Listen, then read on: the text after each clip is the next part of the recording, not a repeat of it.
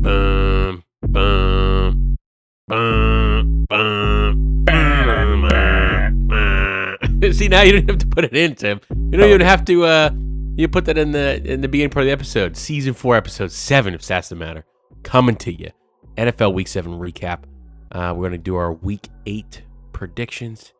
And our cups this week, it's a double IPA from Torrance, California. Shout out Monkish. And you got a bourbon barrel Scotch ale that decided it wanted to be a set of pancakes, I'm thinking, from Grand Rapids, Michigan. Follow us on Instagram at Stats That Matter and on Twitter at Stats Podcast. All things beer and sports. Find Stats That Matter wherever you get your podcast. Stitcher, Apple, Spotify, Google. Tim, get into the show.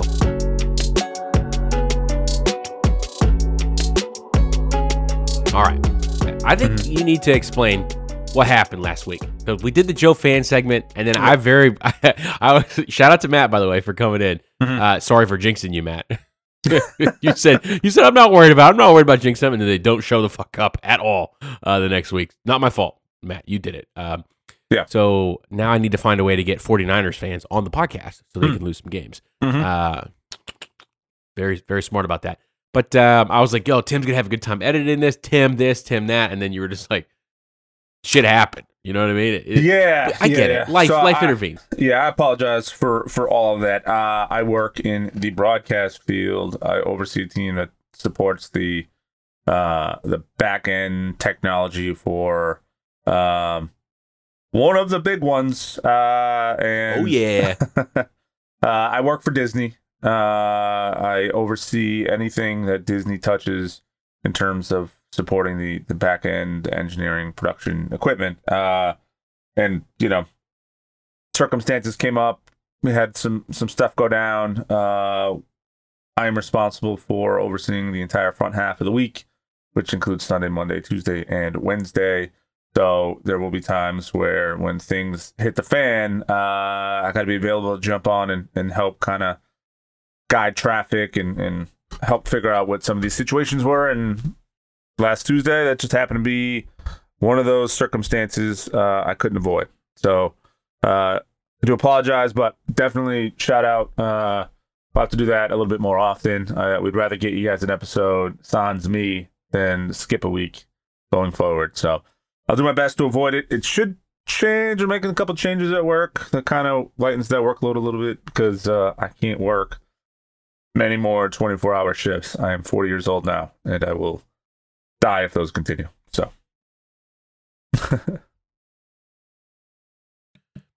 I was on mute the entire time. 2023. You would think I know how to do this by now. We've been doing this podcast 4 seasons, still don't know how to hit the unmute button. Tim, I'm sure there's people who are out there who are like, "Oh, Tim's out there. Oh, god damn it." They probably would love an episode that the tag notes in the episode says no Sam this week. They're like, "Fuck yes, fine." Well, just me. Yeah, let's get into it. You got this bourbon barrel. Wow. Podcast of the people, not for each other. Apparently, are we having like a Skip and Shannon kind of moment? Tim. Yeah. I'm gonna pull the Stephen A card and replace you with someone else. I don't know. Could do. You got this bourbon barrel aged Scotch ale. Yes. Tell us about it. This one's a little bit more regular. This one's from Founders. It's Backwoods Bastard, but this is the fall variant. So if you never had Backwoods Bastard, it's a Scotch ale that's bourbon barrel aged, and it used to be like a, I don't know, not quite a annual release. It came out a couple times throughout the year, but wasn't quite something you could get your hands on all the time. Then it went to normal distro and regular production, so you can get your hands on it pretty regularly. It's a fantastic little off-the-shelf beer, especially if you like Belgian strong ales or Scotch ales, something that's a little higher in the ABV department. This one just has the benefit of getting some barrel aged, and then this particular one I have in my hand, they took a step further, and this one's the French Toast Bastard. It's vanilla, cinnamon, maple, bourbon barrel aged Scotch ale. So it's a mouthful. Description: Backwoods Bastard gets the full-fledged breakfast treatment. Our malty-enriched bourbon barrel-aged Scotch ale is introduced the essence of smooth maple, warm cinnamon, and notes of sweet vanilla for incredibly decadent, brunch-inspired sipper. One taste, and you'd swear you were digging into your Sunday morning French toast. Breakfast for dinner, anyone? Or breakfast for breakfast. I would have this in the morning. But I'm very excited to try it. I do like a good pastry stout. I've never had sort of like a sweeter Scotch ale, but I think they tend to be a little bit sweeter. Like Innocent Gun is one of those that I think is technically a Scotch ale that's also, I think, bourbon aged or barrel aged.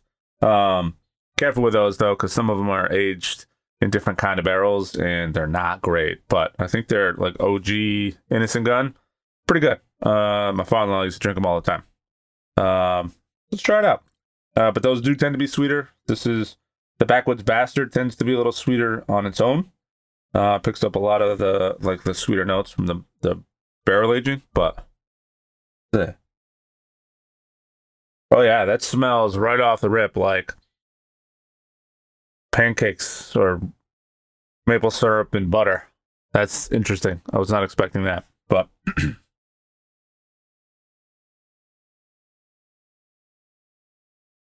damn. That is so if you're comparing this to like an adjunct stout, it comes up a little bit short, only because that tends to be kind of in the same flavor profile, coffee, chocolate, whatever dessert you're mixing into it kind of all blends in. This one tastes more like a beer that is mixed with some of these sweeter functions, these sweeter additives, and it actually comes out very well, in my opinion. It's got that bitter beer flavor to it, but I can't get over the smell. The smell's amazing. Like if this were a candle, I would burn it in my house and it would smell like fall. Because you don't smell like booze. You don't smell like, it doesn't smell like beer at all. You know, a lot of times, especially when you're drinking like craft beer, which I don't know if I would call this a craft beer. Maybe like a microbrewery. I don't know what I would classify Founders as, but not craft beer. Yeah, well, I don't know. Sammy Adams has still got the craft beer tag, so. Well, I think that's a self-imposed tag. Well, when the Brewers Association goes ahead and changes the definition of craft every time that your biggest supporter gets larger, then yeah, it's going to happen that way. All right, so it's great. I like it a lot. It's not as good, in my opinion, as like an adjunct stout would be.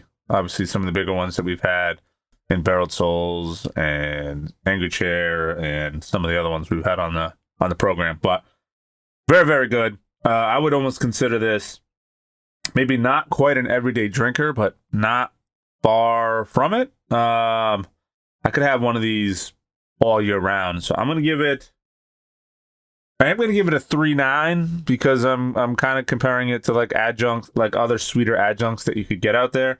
And if you're looking for like true French toast, I mean, you get a lot of that flavor on here, but it does have like that Scotch ale, like slightly bittery, sweet, sort of rich.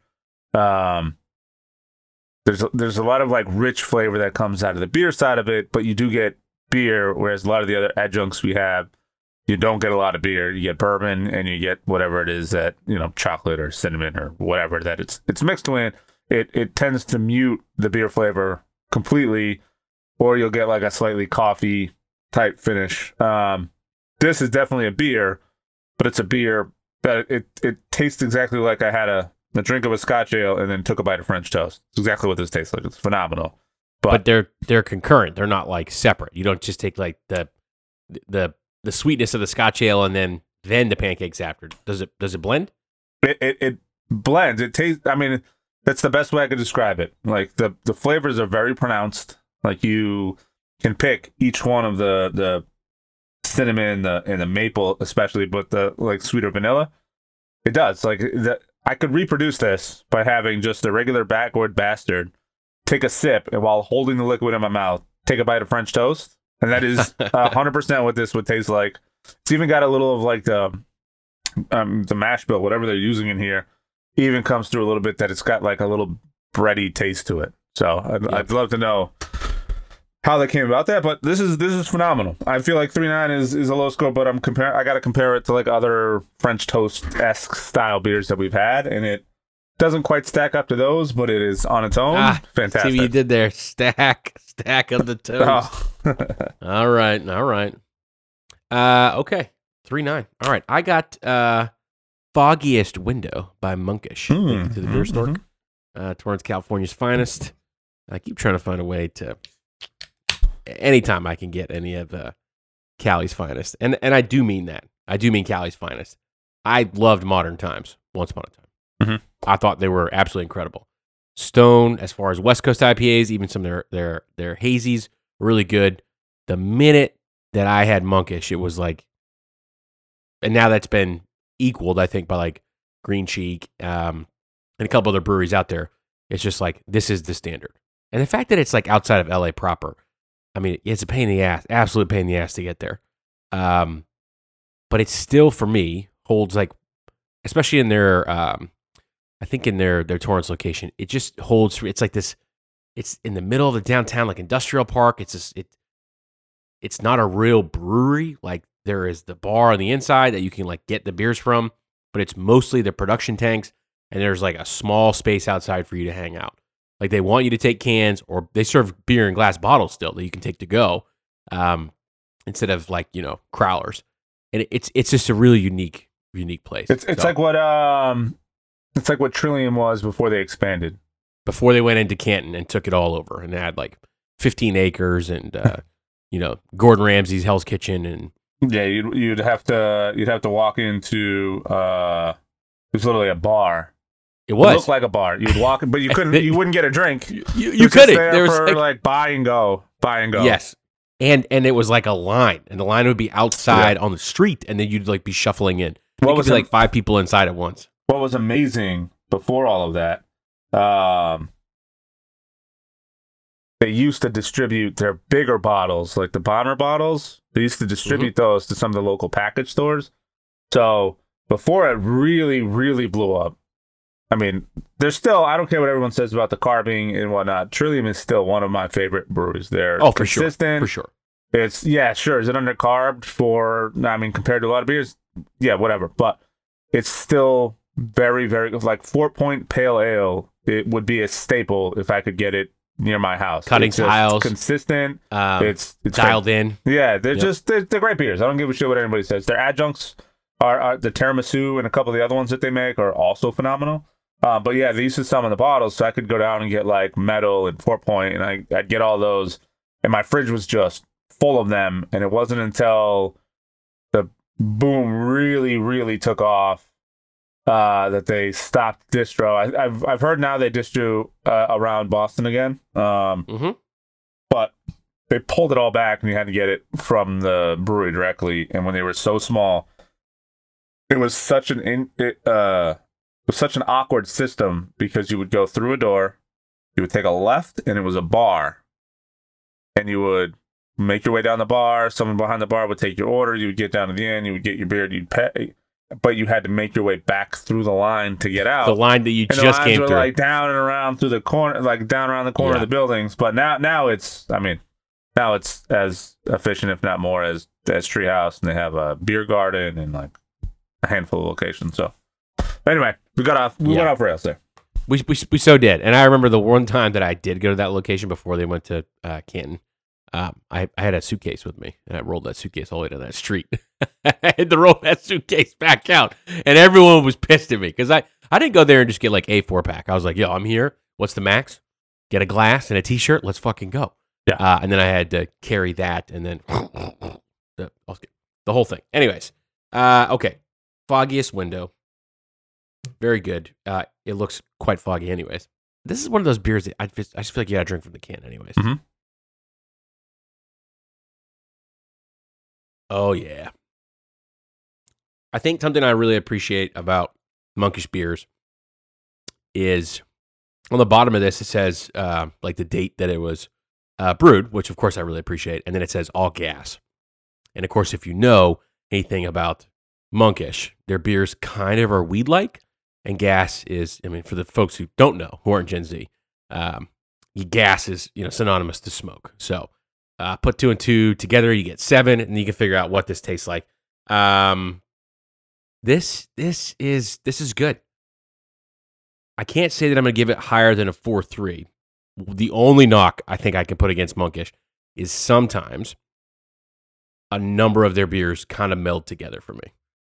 Maybe that's my palate just not being refined enough. Maybe I've not drank enough of their beers to sort of understand. But I always really enjoy when I can get my hands on them because it is a very distinct taste that does remind me of, hypothetically, smoking weed out of a Bud Light can with holes in the bottom of it or an apple core.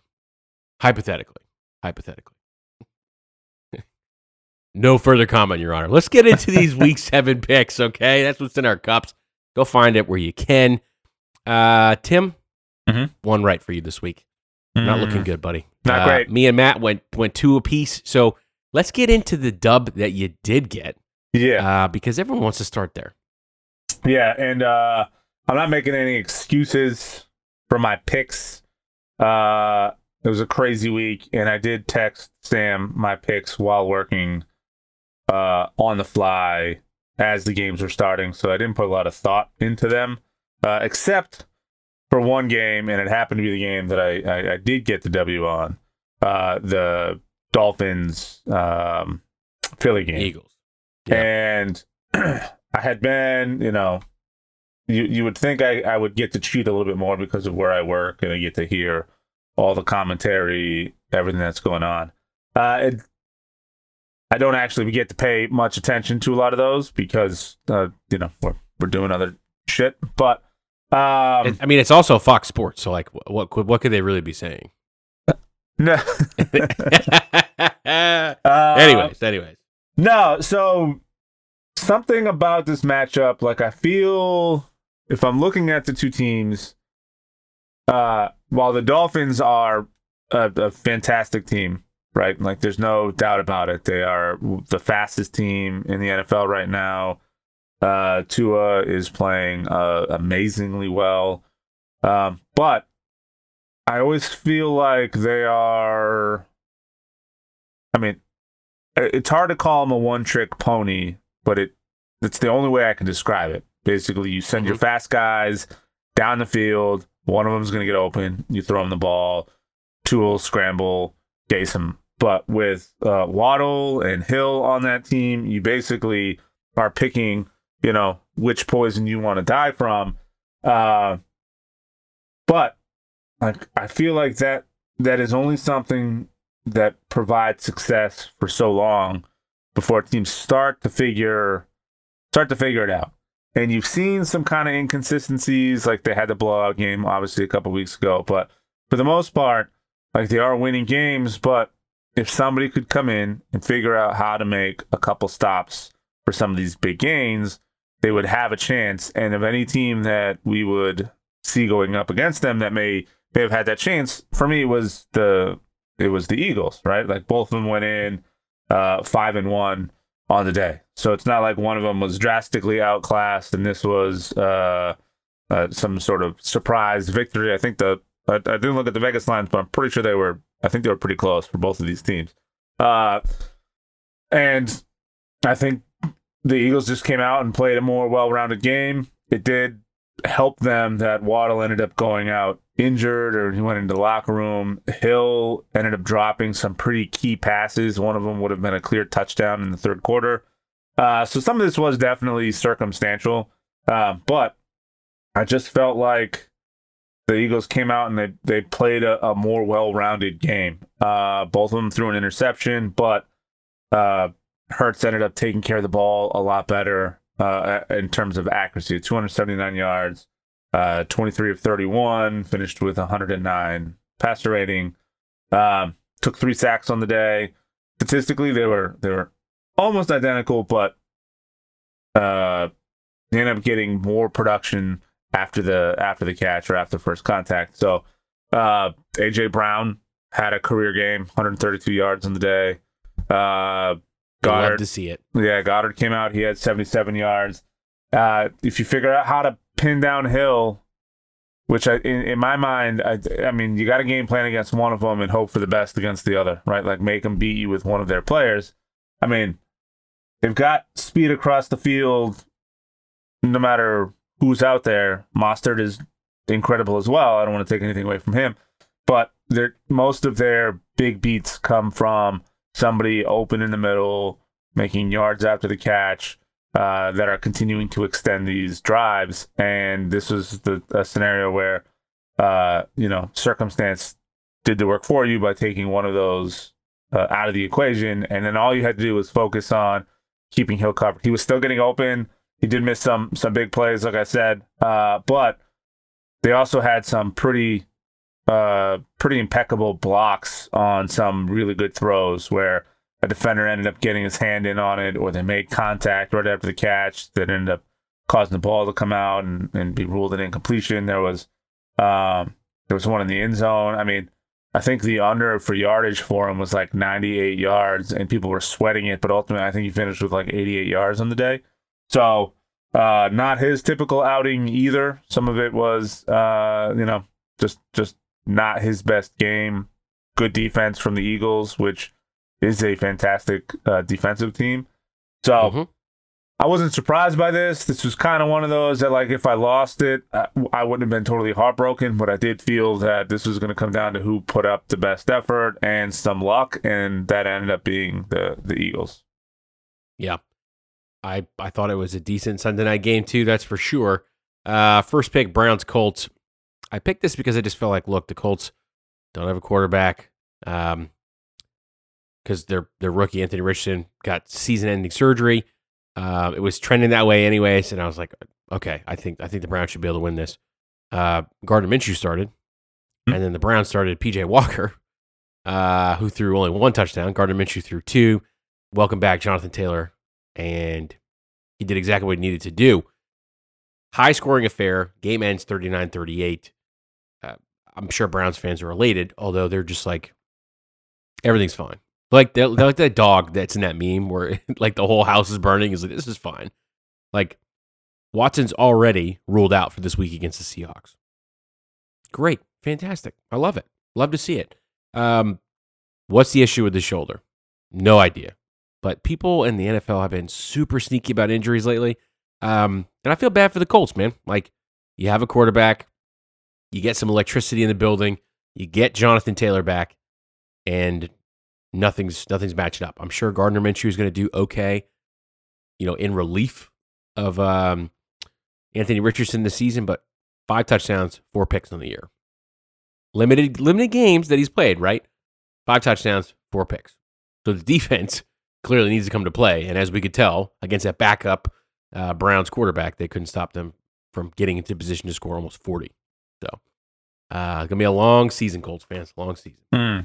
I don't have the same amount of picks that Sam did because I wasn't here last week, so I'm just going to quickly touch on a miracle that we saw over the weekend, which is the Pats-Bills game. And oh, yeah. I texted Sam, and they're going to fuck around and win a game. You did, before the game started. Before the game started. This was going to be one of my picks. I don't know. I buckled and didn't include it in it. But, the thing with Bill Belichick is that I sometimes struggle as a New England fan because of how fickle New England is, right? We just had 20 years of success. We're struggling for the last 3 years, and suddenly Bill's lost and fire everybody. Mac Jones is trash. Listen, I'm not saying Mac Jones is the greatest quarterback in the history of football, and I'm not saying Bill Belichick isn't struggling a little bit. But we need to understand that while Bill may be the GM, not all of the decisions in terms of player staffing comes down to just his opinion. We saw this with the Jimmy G situation where supposedly Bill wanted to keep Jimmy G. He got overridden. They traded him away. They kept Tom Brady. Thankfully, they went on to win a couple more. But that's a prime example of a high-profile situation in which he was ruled out, and ownership and the front office ultimately made that decision. So every time we look at poor trades or things that happen, everyone pins it on Belichick, when I don't think that's necessarily fair. He's not the one that's making all of the decisions. Like, Myers leaving wasn't on him. That was a decision. In fact, if you read articles, you see that he had to be convinced to make that trade. He didn't want to make the trade.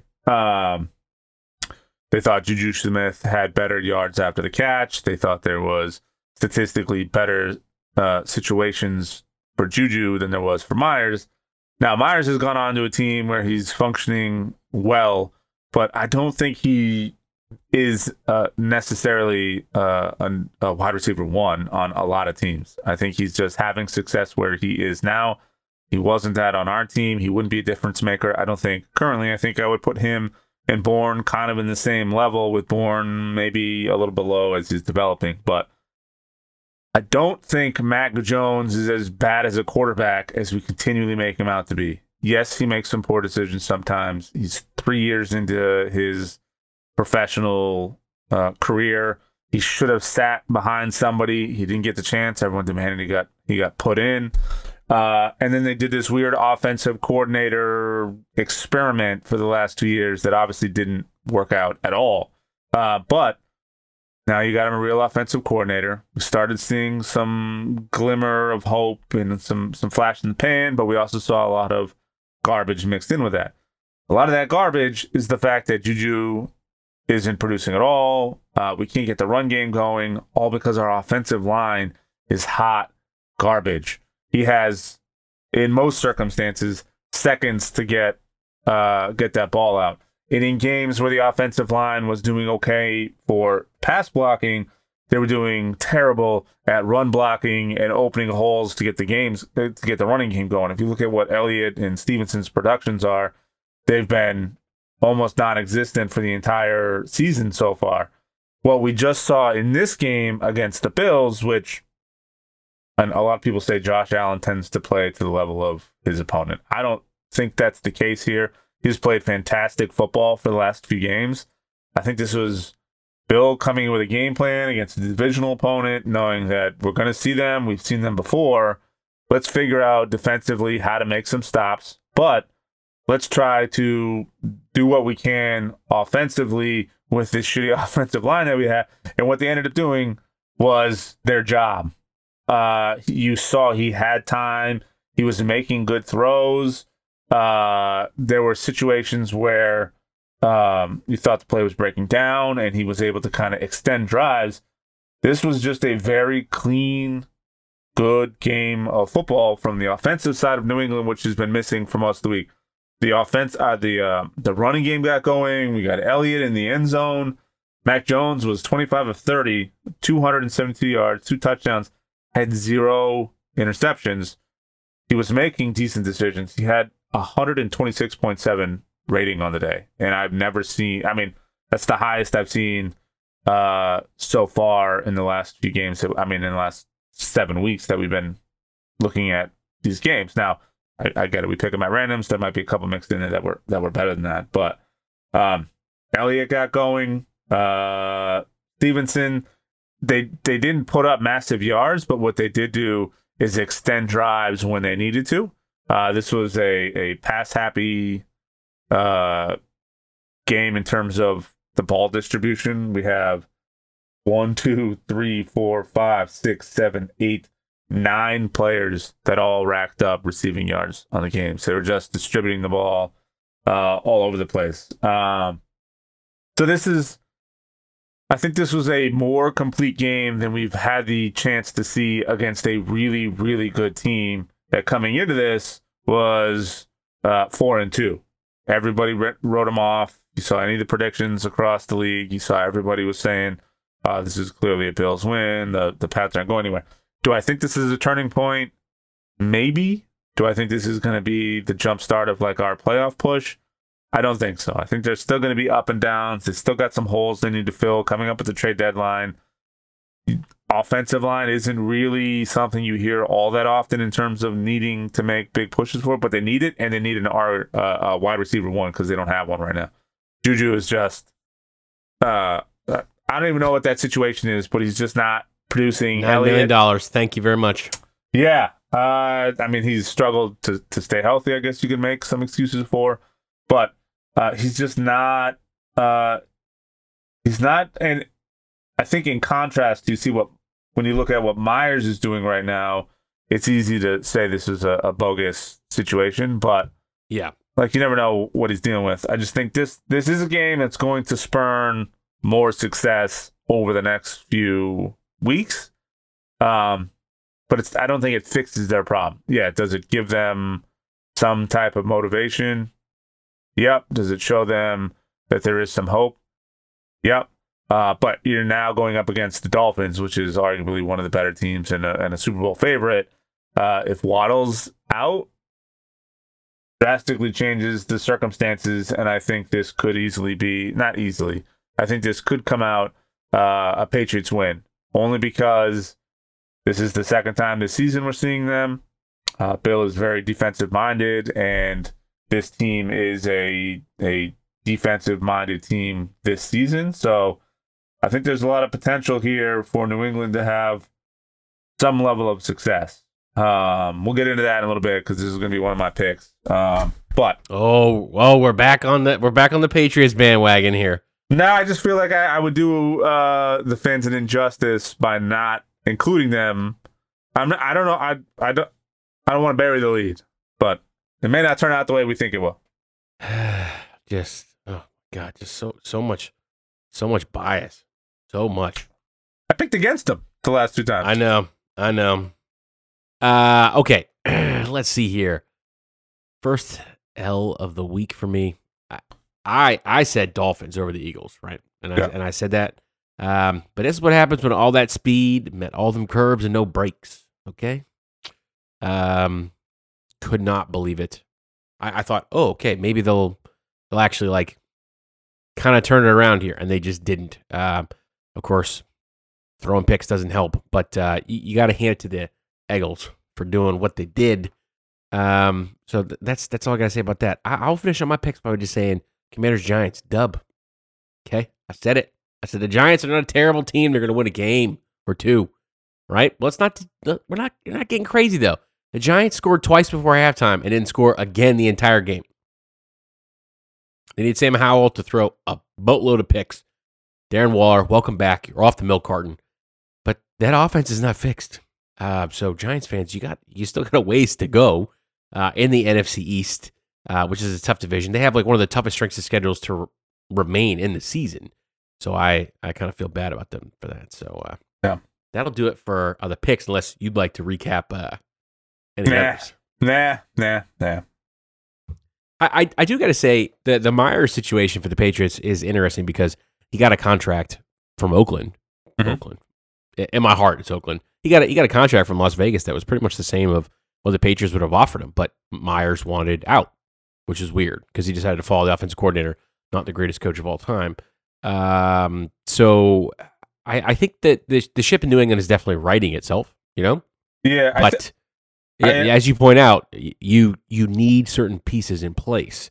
And right now, those pieces are there on the defensive side of the ball, not the offensive side. Yeah, and I think depending on what article you read, obviously, it kind of waffles a little bit back and forth in terms of the real reason he left. He said he wanted to stay. I mean, I found myself in the comment sections a little too much over the last week, just having conversations about it. But one of the stories that's out there, I think from Nesson, is that the front office ultimately convinced Bill that the yards after the catch from Juju would be a better alternative. And ultimately, he buckled under the pressure and they made that trade. But everyone's putting on him. But I think you put Myers on any other team, I don't know if he's having that level of success. He's there now. He's doing what he's doing now because their actual wide receiver one is not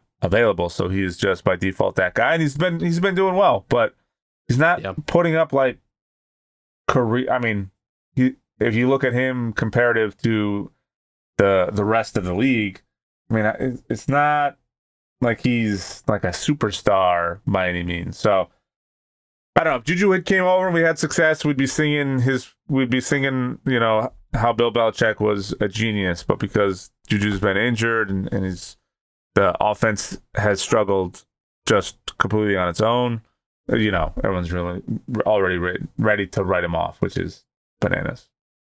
Yeah, I can't can't necessarily blame them. You take a quarterback 15th overall, and the offense is struggling as much.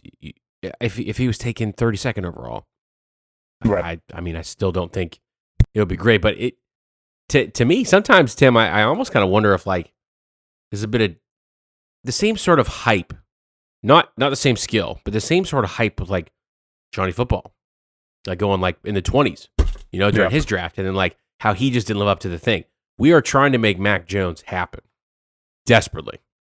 And I appreciate that Bill was going to let him play out the season. I appreciate that Bill O'Brien is trying to do his thing, but like there are quarterbacks in this year's draft, and the Patriots should strongly consider drafting one. I mean, there are, but like if we look statistically at the first 3 years of the last 3 starters for New England, including the God himself, Tom Brady, statistically he's not that far off from either of those guys. In fact, he's better in some areas than those guys were. Now I get the game is different, it looks different, it operates slightly different, but fundamentally, quarterback is a quarterback is a quarterback, and he's not a running quarterback the same way Brady and oh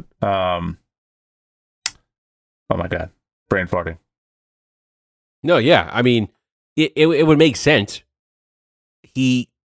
But in the same way that you said that Tom Brady is that guy, Mac Jones, you're not that guy, pal. You're not that guy. Just not now. Just not with everything he's got going on. It's interesting. You talk about those guys not being that guy. Ryan Clark's comments the other day on Russell Wilson just ethered him. And some people thought it was really harsh, but I kind of agree with him. I think quarterbacks get to a point where there is a cliff. And I know Max Kellerman said with Tom Brady it was the age cliff, and it clearly wasn't, because it's not age that was the cliff for Tom Brady. It was eventually, Father Time being undefeated and lack of playmakers around him. But like some quarterbacks, just like they hit that cliff like real quick.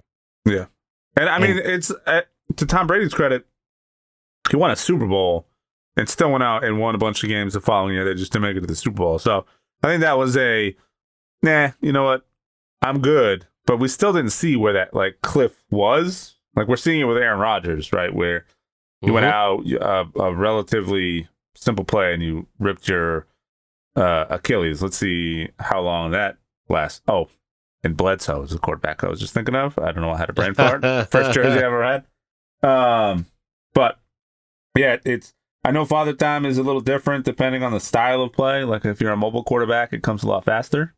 But I'm not willing to say Mac Jones, and I know I'm on an island and I'm by myself and I'm looking around. Nobody's coming to visit. I don't think Mac Jones is as bad a quarterback as he's being made out to be. I think the makeup of that team is really bad, and he hasn't had a true coaching system in terms of an offensive coordinator long enough to actually game plan around what his skills may or may not be until this year. So I'm not ready to offload him. I don't think we need to bury all of our picks. I mean, he's serviceable enough that if we get him some weapons, we'll win a couple games and flirt with some playoff games. I don't know if I want to burn another first-round pick on a quarterback who, I don't know. I think if we do pick up a quarterback and we offload Jones, he goes to another team, I think he's going to be one of those guys that finds success almost immediately. Just a fresh start. Yeah. Completely understand. But you don't really have a lot of options, like unless you want Shedeur Sanders with the Alexander Patek on the sideline there. Do you think Bill would be about that? I don't think so. Yeah, no, hard pass. That could be Caleb Williams after he says he wants part of an NFL team and then he loses to Utah. Not the first time, not the second time, but the third time. Heisman stock takes a big dip. I don't know. I said Michael Penix Jr. is going to be y'all's quarterback, man. It's going to happen. It's going to happen. Mac Jones. Who? Mac Jones. Every time, man. I set the trap for you every time. Let's get into this week's predicciones, if you will. Yeah. Start us off. Yeah. I already touched base on it a little bit, so I won't spend too much time on it. But I'm going to do Dolphins and I'm going to do Patriots. This matchup is a little interesting because statistically it should be nowhere even close. But if you're looking at the defense side of the ball, Miami's been struggling this whole season, but they made up for that with their offensive output. But they're 27th in points allowed per game. Their defensive passing yards per game, they're 20th, and defensive rushing yards allowed per game, they're 19th. Where they make up for all that is they're first in passing and rushing offensively. I think if this is a game where Waddle is not 100% and you're in that same boat, you're going up against the guy who has now seen what you're capable of with a capable defense that they can scheme around some of these things. I think it's not going to be as easy as a win. And the first time they met up, it wasn't exactly like a walk in the park the entire game. So this one's going to be a little bit more interesting, I think, than what we were originally anticipating. I think because the Dolphins defensively have been struggling, I think the Patriots kind of figuring it out a little bit. This one's going to be a close one. I'm going to pick the Pats in this one. I'm going to pick the Pats in this one, not because I'm a homer, but I'm banking on the fact that Waddle is not 100%. If Waddle comes out and he's 100%, obviously this is a different look and feel to the game. I think he's still listed as questionable. So if the offensive line, let's forget about Mac Jones for a second. If the offensive line can do anywhere near remotely what they were capable what they did in the last game, I think we're looking at a situation where there's some potential for another upset. Because like the Bills was a pretty big upset going into this. And if I'm trying to pull up the Bills to see where they stack up defensively, because I think they're a better team defensively than the Dolphins, but without the offensive output. True. But they are, So defensive passing yards allowed is 10th, and defensive rushing yards, they're about the same. They're 23rd. So they do a better job of stopping the run, but we don't need the run game to be our staple for the entire game, because the Dolphins are one of the worst in the league in terms of the passing yards allowed per game. I think there's some opportunity here.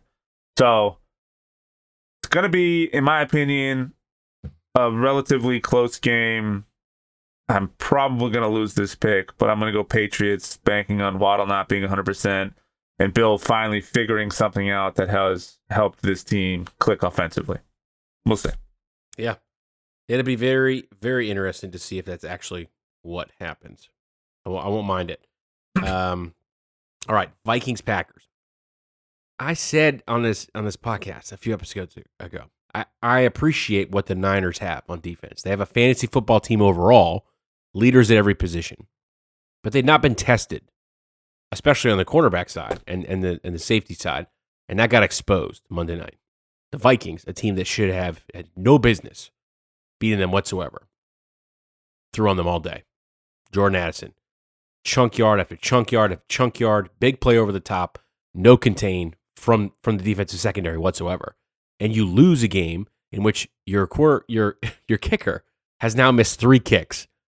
I understand that kickers are not a dime a dozen, okay? And you have to draft them where you have to draft them.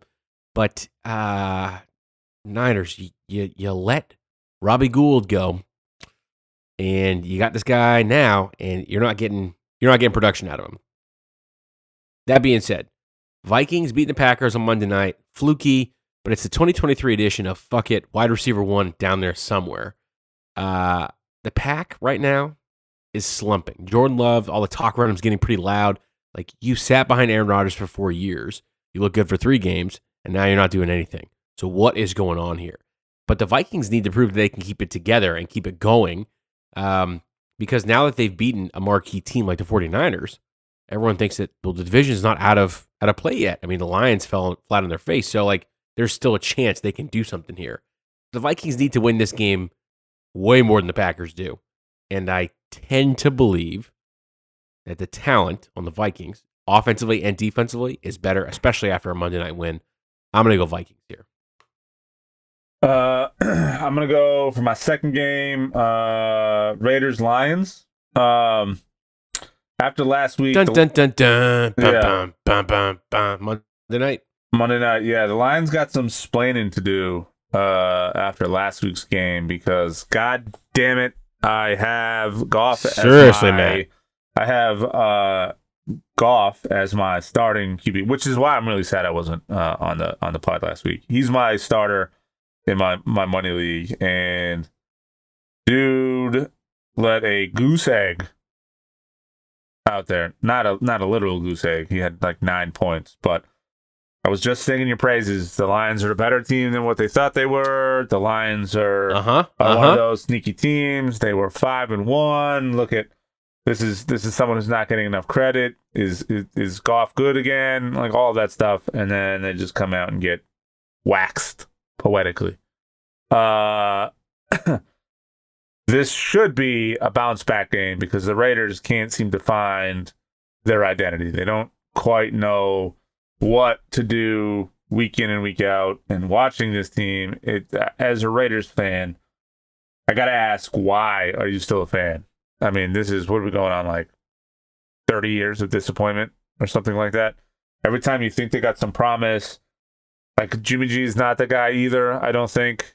He's a serviceable playoff game managing quarterback, but I don't know the last time he played a full healthy season. So we've never had a benchmark to say this is good or bad. I mean, he got replaced in San Fran by a rookie who's gone out and lost his first game this weekend. But just across the board, they're 30th in points scored. They're 22nd in points allowed per game.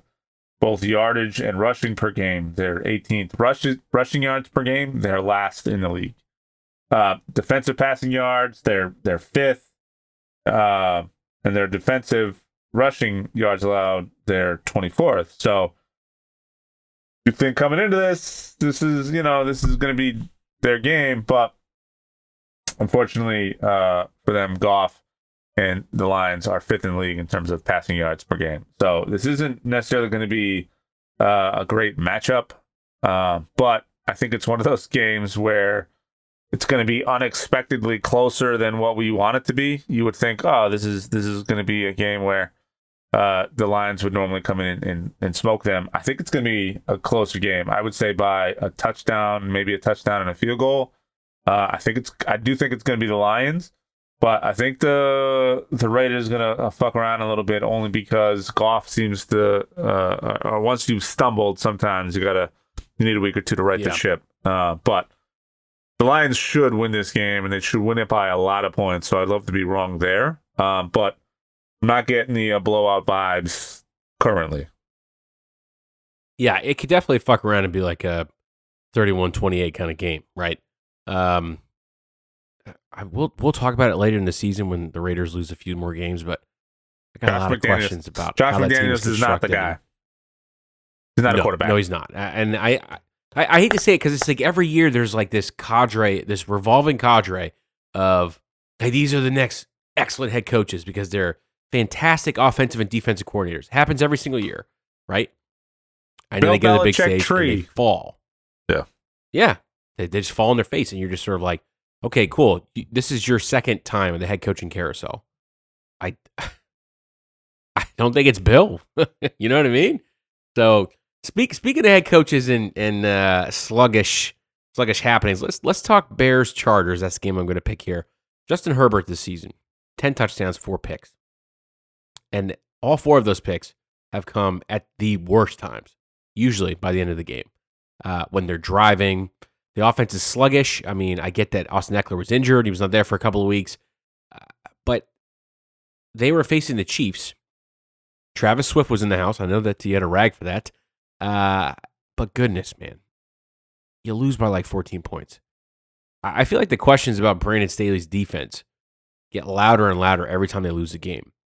On paper, Brandon Staley's star defense, where like the Mike linebacker can move around, and there's all kinds of assignments. It's so technical. It's like PhD level defense. Belichick would love it. But Belichick would run it for like 1 week. He wouldn't run it again unless the opponent was susceptible to it. Yet this is the only defense that the Chargers have, And they get into these shootouts, and then they can't hold the damn when their quarterback keeps throwing it away. And I feel bad for Chargers fans because I'm not sure they can do anything except score 20 to 30 points a game. That's just naturally what they do. They have enough scripted plays and they can pull enough rabbits out of hats to score some points. When it comes down to those 2-minute drives, the gotta have it drives, the let's protect the football drives, it does not occur on defense or on offense. I'm gonna go Chargers here simply for the fact that Justin Fields has a dislocated thumb. The guy who's a backup said if he didn't make it in the league, he'd probably be, a CrossFit athlete and, coaching somewhere. So, yeah, it's great that he won a game, but come on, Chargers. Do the right thing. Put them away here. Get a dub. Get back into the AFC West race. You're not going to catch the Chiefs. You're not.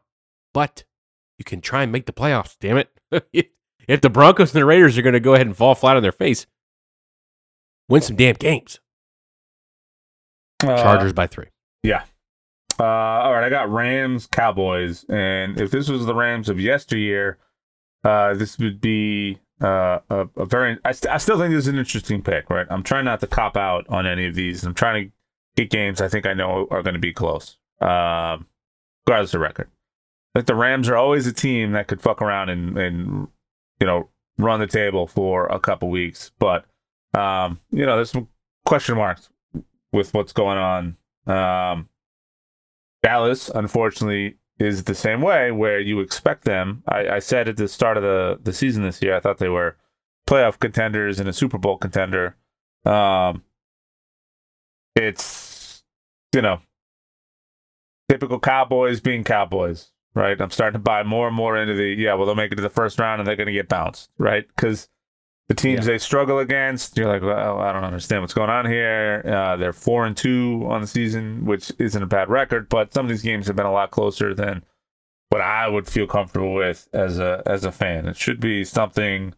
This should be and is built to be a team that should just be running through teams, and they're not. So I'm looking through their record. The Cardinals they lost to, which is crazy. The Niners, you could say okay, but they lost 42-10, which is outrageous. They won to beat the Chargers by a field goal. They did run up the score on the Jets as they should have, and on the Giants, they whooped that ass, and the Patriots. So when they win big. When they don't win, true. They're losing a lot of these close games, and this could be one of those close games where the Rams start kind of piecing it together. Statistically, the Dallas is just a much better team. They rank in the top 5 in a lot of the team statistics: points scored, points allowed, defensive passing yards. They're all in the top 5, but yards per game in terms of passing and rushing, they're very much middle of the pack. So are the Rams. So I think the Rams are a team that's on the verge of trying to figure this out, right? And if let's say they come back and they win this game, they're one game away from the same record as the Cowboys are here. So I don't think they're that far off. I'm actually going to pick the Rams for this game. Cowboys have been a little inconsistent coming into this. I think coming off a loss to the Niners, a close game to the Chargers, you're kind of in figure it out mode, if you will. And I think that's prime for a team who's kind of on the fence with being a good team to take advantage of. I think this might be one of those where they kind of figure it out and they start getting things going. So I'm gonna need Cup to start doing some shit because he's also my fantasy team, and Cup is the kind of you don't have a Puka Nacua on your team. I do not, unfortunately. Oh, it's too bad. Cup was my keeper. Cup is enough of a game changer that if he figures his shit out and he starts getting more involved, it's like McCaffrey. If he's involved, it's an entirely different look and feel, and I think he's Now that he's back, he needed a game or two to get healthy, but once he is healthy, it's a very, very different looking team. And this may be one of those where this is his opportunity to get out and kind of start making things work. Defensively, the Cowboys have some gaps that he could take advantage of. I feel like this might be the game. Might be the game. We'll see. I could be cursing myself next week because I lost another fucking game, but we'll see. Tim, question for you. Yeah. Do you want to be a Cowboy baby with a top left back and the sunshine shining? I do not. West Coast chilling with the Boone's wine? I would prefer riding at night because you sleep all day? Funny enough, Boone's Farm. Tim, can you smell a pig from a mile away? Boone's Farm was the first drink I ever had, and the first time I ever got drunk. I won't tell you how old I was, but Boone's Farm was it. So. 14. Yeah, Mad Dog 2020. That was the lyrics to Kid Rock Cowboy. Oh yeah, it was. And you didn't pick them. I did. So if the Cowboys win this, game, we are going to open the next episode with Cowboys. I don't know who Kid Rock is, all right, but we will not be doing that, no matter what. Yeah, he's TRBL terrible. All right, last game I want to pick here: Panthers-Texans. Panthers can't lose 17 games in a row, can they? They're 0-6. They had a bye week. I think it came at a decent time. Frank Reich has got to get this team together. They don't have a real running game going on right now. Their defense is not doing a whole bunch either. 4 interceptions in the season, 7 forced fumbles total. They got to bail the offense out. If you got Adam Thielen off the waiver wire in a PPR league, he's completely floating you right now. Sort of like Kendrick Bourne is from the Patriots. But it's not going to be easy. The Texans only have 3 offensive turnovers, and their defense has 9 defensive takeaways. So I would love to pick the Panthers here, but I'm a betting man, hypothetically. And the Texans at 3-3, trying to keep pace with the Jacksonville Jaguars, who have beaten much more difficult teams like the Bills.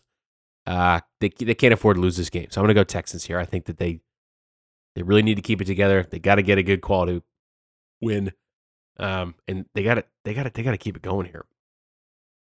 Tim, let's finish this episode of Sassmere Podcast with some rags and roses, man. I feel like this Taylor Swift thing, since you last spoke about it, I feel like it's only gotten more and more out of hand. So I'm not going to bury the lead and say what your rag is going to be. But if you do happen to talk about Travis Swift, I won't be mad at you. So give us a rag for this week. Give us something in the sports world that's just really fucking irritating. I mean, that is like forever irritating. It just is. I know I look like Travis Kelce right now. What you guys can't see is I got a little stash going on right now. Guy things. I'm going to Florida. Oh, yep. I right off the rip when I told you guys I'd rather have a podcast where I'm not with a guest than not have one. I'm going to Florida for a week, so I will not be recording. The week of the 5th. We'll fill it in with another Joe podcast. Natty, if you're listening, welcome back, buddy. But I grew out this silly mustache because we were all going to do it. A bunch of us guys, we're going to go to Tampa. We're going to do some casino stuff, some roaming around. Maybe. Meh. And get your bingo cards out. If you don't go there and get that fucking Hazy IPA and a Czech Pilsner from the one and the only Angry Chair, I'll be Sam, I'm not getting either of those if I go to Angry Chair. You're a fucking disgrace for getting it when you were there, and I stand by that. You get those and you ship them home, and you enjoy the stouts fresh there, okay? Anyway. True. We're going to Tampa. Then we're going to go spend a couple days at my buddy's place in Orlando because my knee is blown up and I'm an old man. I don't know about golf, but we're going to be doing Disney in Orlando. We'll probably do some fishing on one of the rivers like we did last year where I got up and peed next to an alligator. Not a lot of good decisions, and this mustache is one of those. I look like a lot of different things. Travis Kelce is one of them. You could. Ted Lasso, that's another one. Give it another week, and I'll be looking like Ted Lasso. I look like Chris Evans from Gray Man had a baby with someone who sat across with an unfortunate interview with Chris Hansen. Yeah, go ahead, sit down, have a cookie. Yeah. Hey there. No. I knew something. I was just here to. I knew something bad was happening. I was here. Someone hacked my account. I'm gonna leave. You're free to leave at any time. You're free to leave at any time. Just gonna get tackled by those fucking people right outside the door. Yeah. But no, this is just out of control. Sure, I'm happy for anybody that's happy. I don't need to fucking hear about it from every channel all the time. I don't need to see her reaction every time something happens on the field. I don't need to see them cut away to her when something good or bad happens in the game. Like, nobody, and I mean nobody is watching that football game, Taylor Swift fan or not, waiting for a 4-second hit to show her up in the booth. Like, nobody cares at all. Tim, I only got one question for you. Yeah. Why do we not have a touchdown celebration like Brittany Mahomes and Taylor Swift do? Because we're real. I don't think I've ever seen Jackson Mahomes sit in a box and not do TikTok dances, but he can't because he knows that the Queen is there and he can't do shit. So keep Taylor Swift in that box all damn season. I'm tired of the Jackson Mahomes TikTok dances. I don't want to see that shit anymore. At least you saw that like post game or like once or twice. But dude, it's fucking absurd. It's everywhere. I took a screenshot. I don't know if I saved it, but I took a screenshot the other day where like the first article I saw on one of the big sites was literally about Taylor Swift being at the game and like some kind of reaction. And we had like career games that day. I'm like, I don't even understand what's happening right now, but that will forever be a complaint. Also, one other non-sports related complaint. Instagram. What the fuck, man? Shout out to. Oh yeah, I was wondering if you're going to do that. No, you made a comment. You made a terrible, so prejudiced, ridiculous comment, Tim. I know. Cancel you for it. I know. You said, what did you say, Tim? What did you say?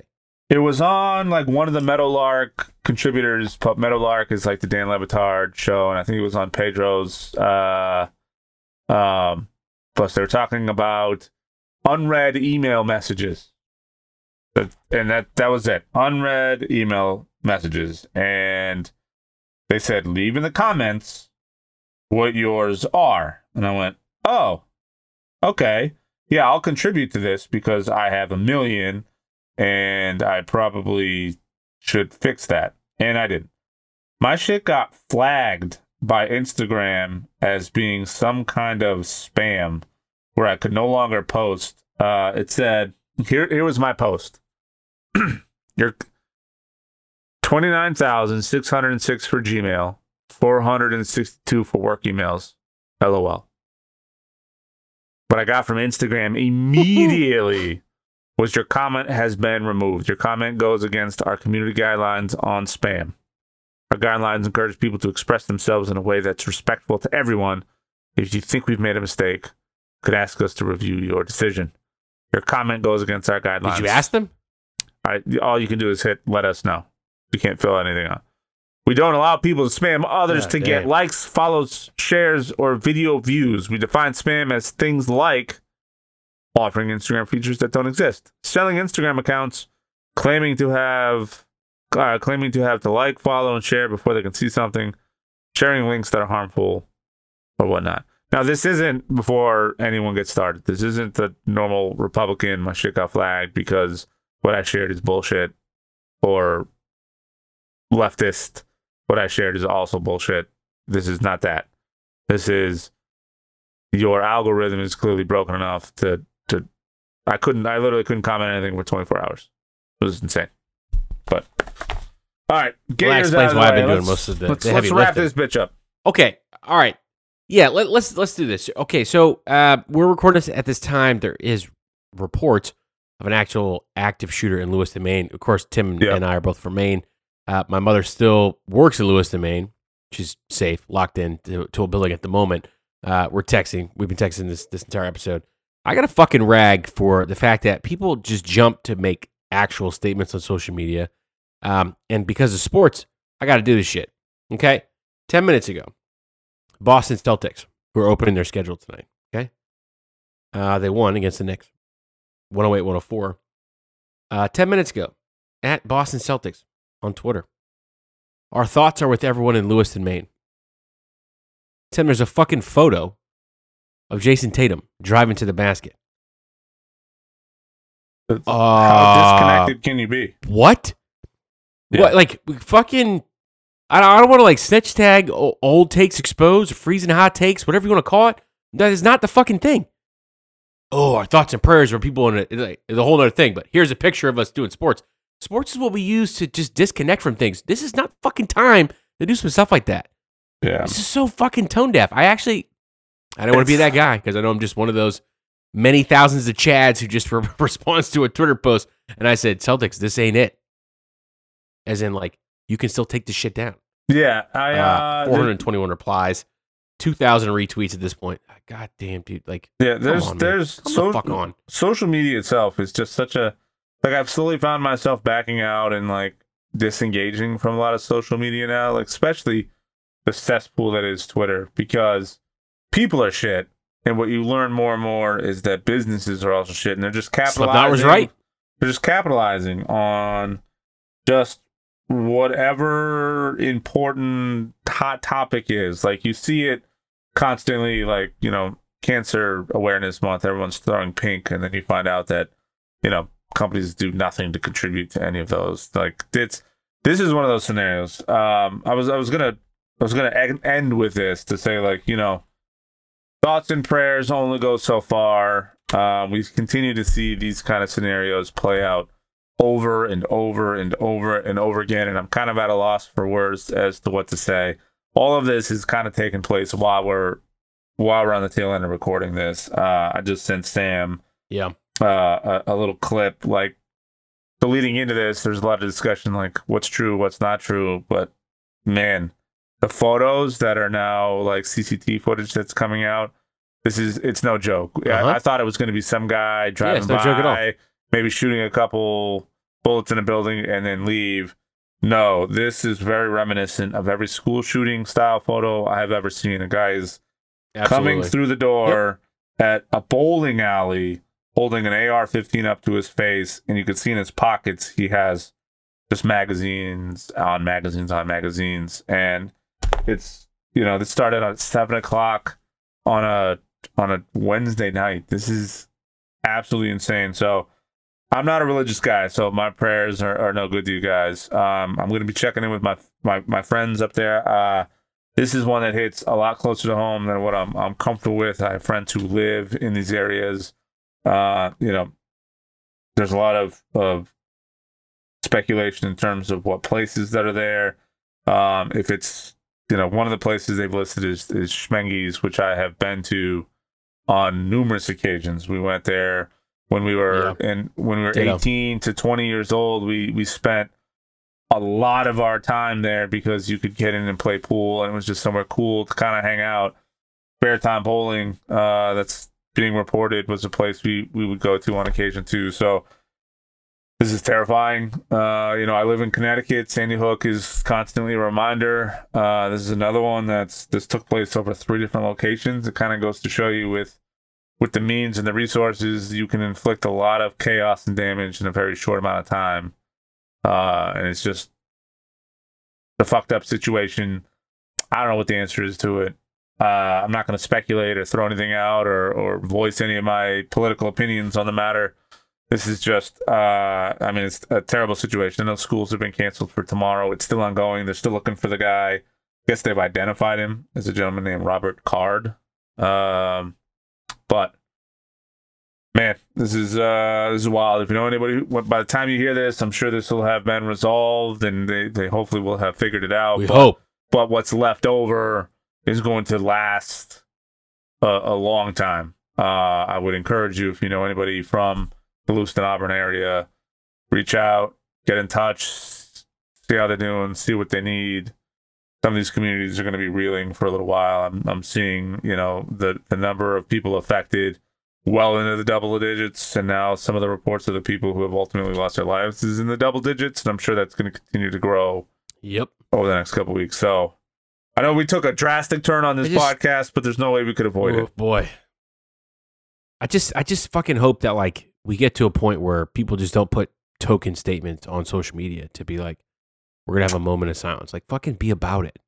Yeah. Don't just do it just because you want to do it. So that's my rag. Don't We will don't finish this cash episode it. of Yeah, don't Sassman cash Podcast. in. It's sorry, I didn't mean to cut you. It's super. No. It's like degenerate behavior to try and cash in on what you know is something that's going to get a lot of attention and clicks. Like, I think it's up to like 6 million likes or something. I can't tell what I'm even looking at here. I don't even care. But fucking, it's ridiculous. Fucking terrible. But I hope we get to a point where people don't feel like It's to crazy. express their frustration or depression or whatever it is. I'm going to go and affect the lives of thousands and thousands of other people. It's, I don't know. What a mess. What a mess. That'll do it for this episode of Sassman Podcast. Thursday Night Football will be out by the time you hear this. Bills, Bucks. I love Baker. Think he could be dangerous, but I'm pretty sure the Bills are going to win that one. So let's hope that there isn't no bullshit moment or pregame thing, unless the league's actually fully behind it and wants to do something about it. But that's where we'll end this episode. Thank you always for the support. Download, subscribe, share, and we will talk to you next week. Peace. Peace. Dude, that picture is insane. So, it is insane. It's insane because